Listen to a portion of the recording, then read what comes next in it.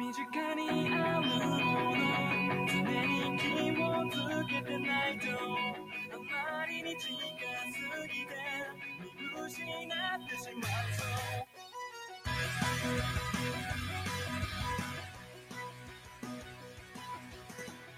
あなたが最近体験した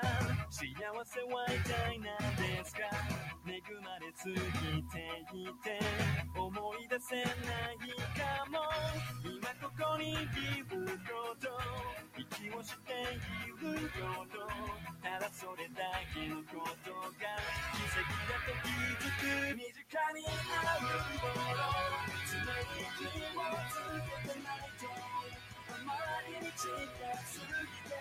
見失ってしまうぞ You know the closer you get to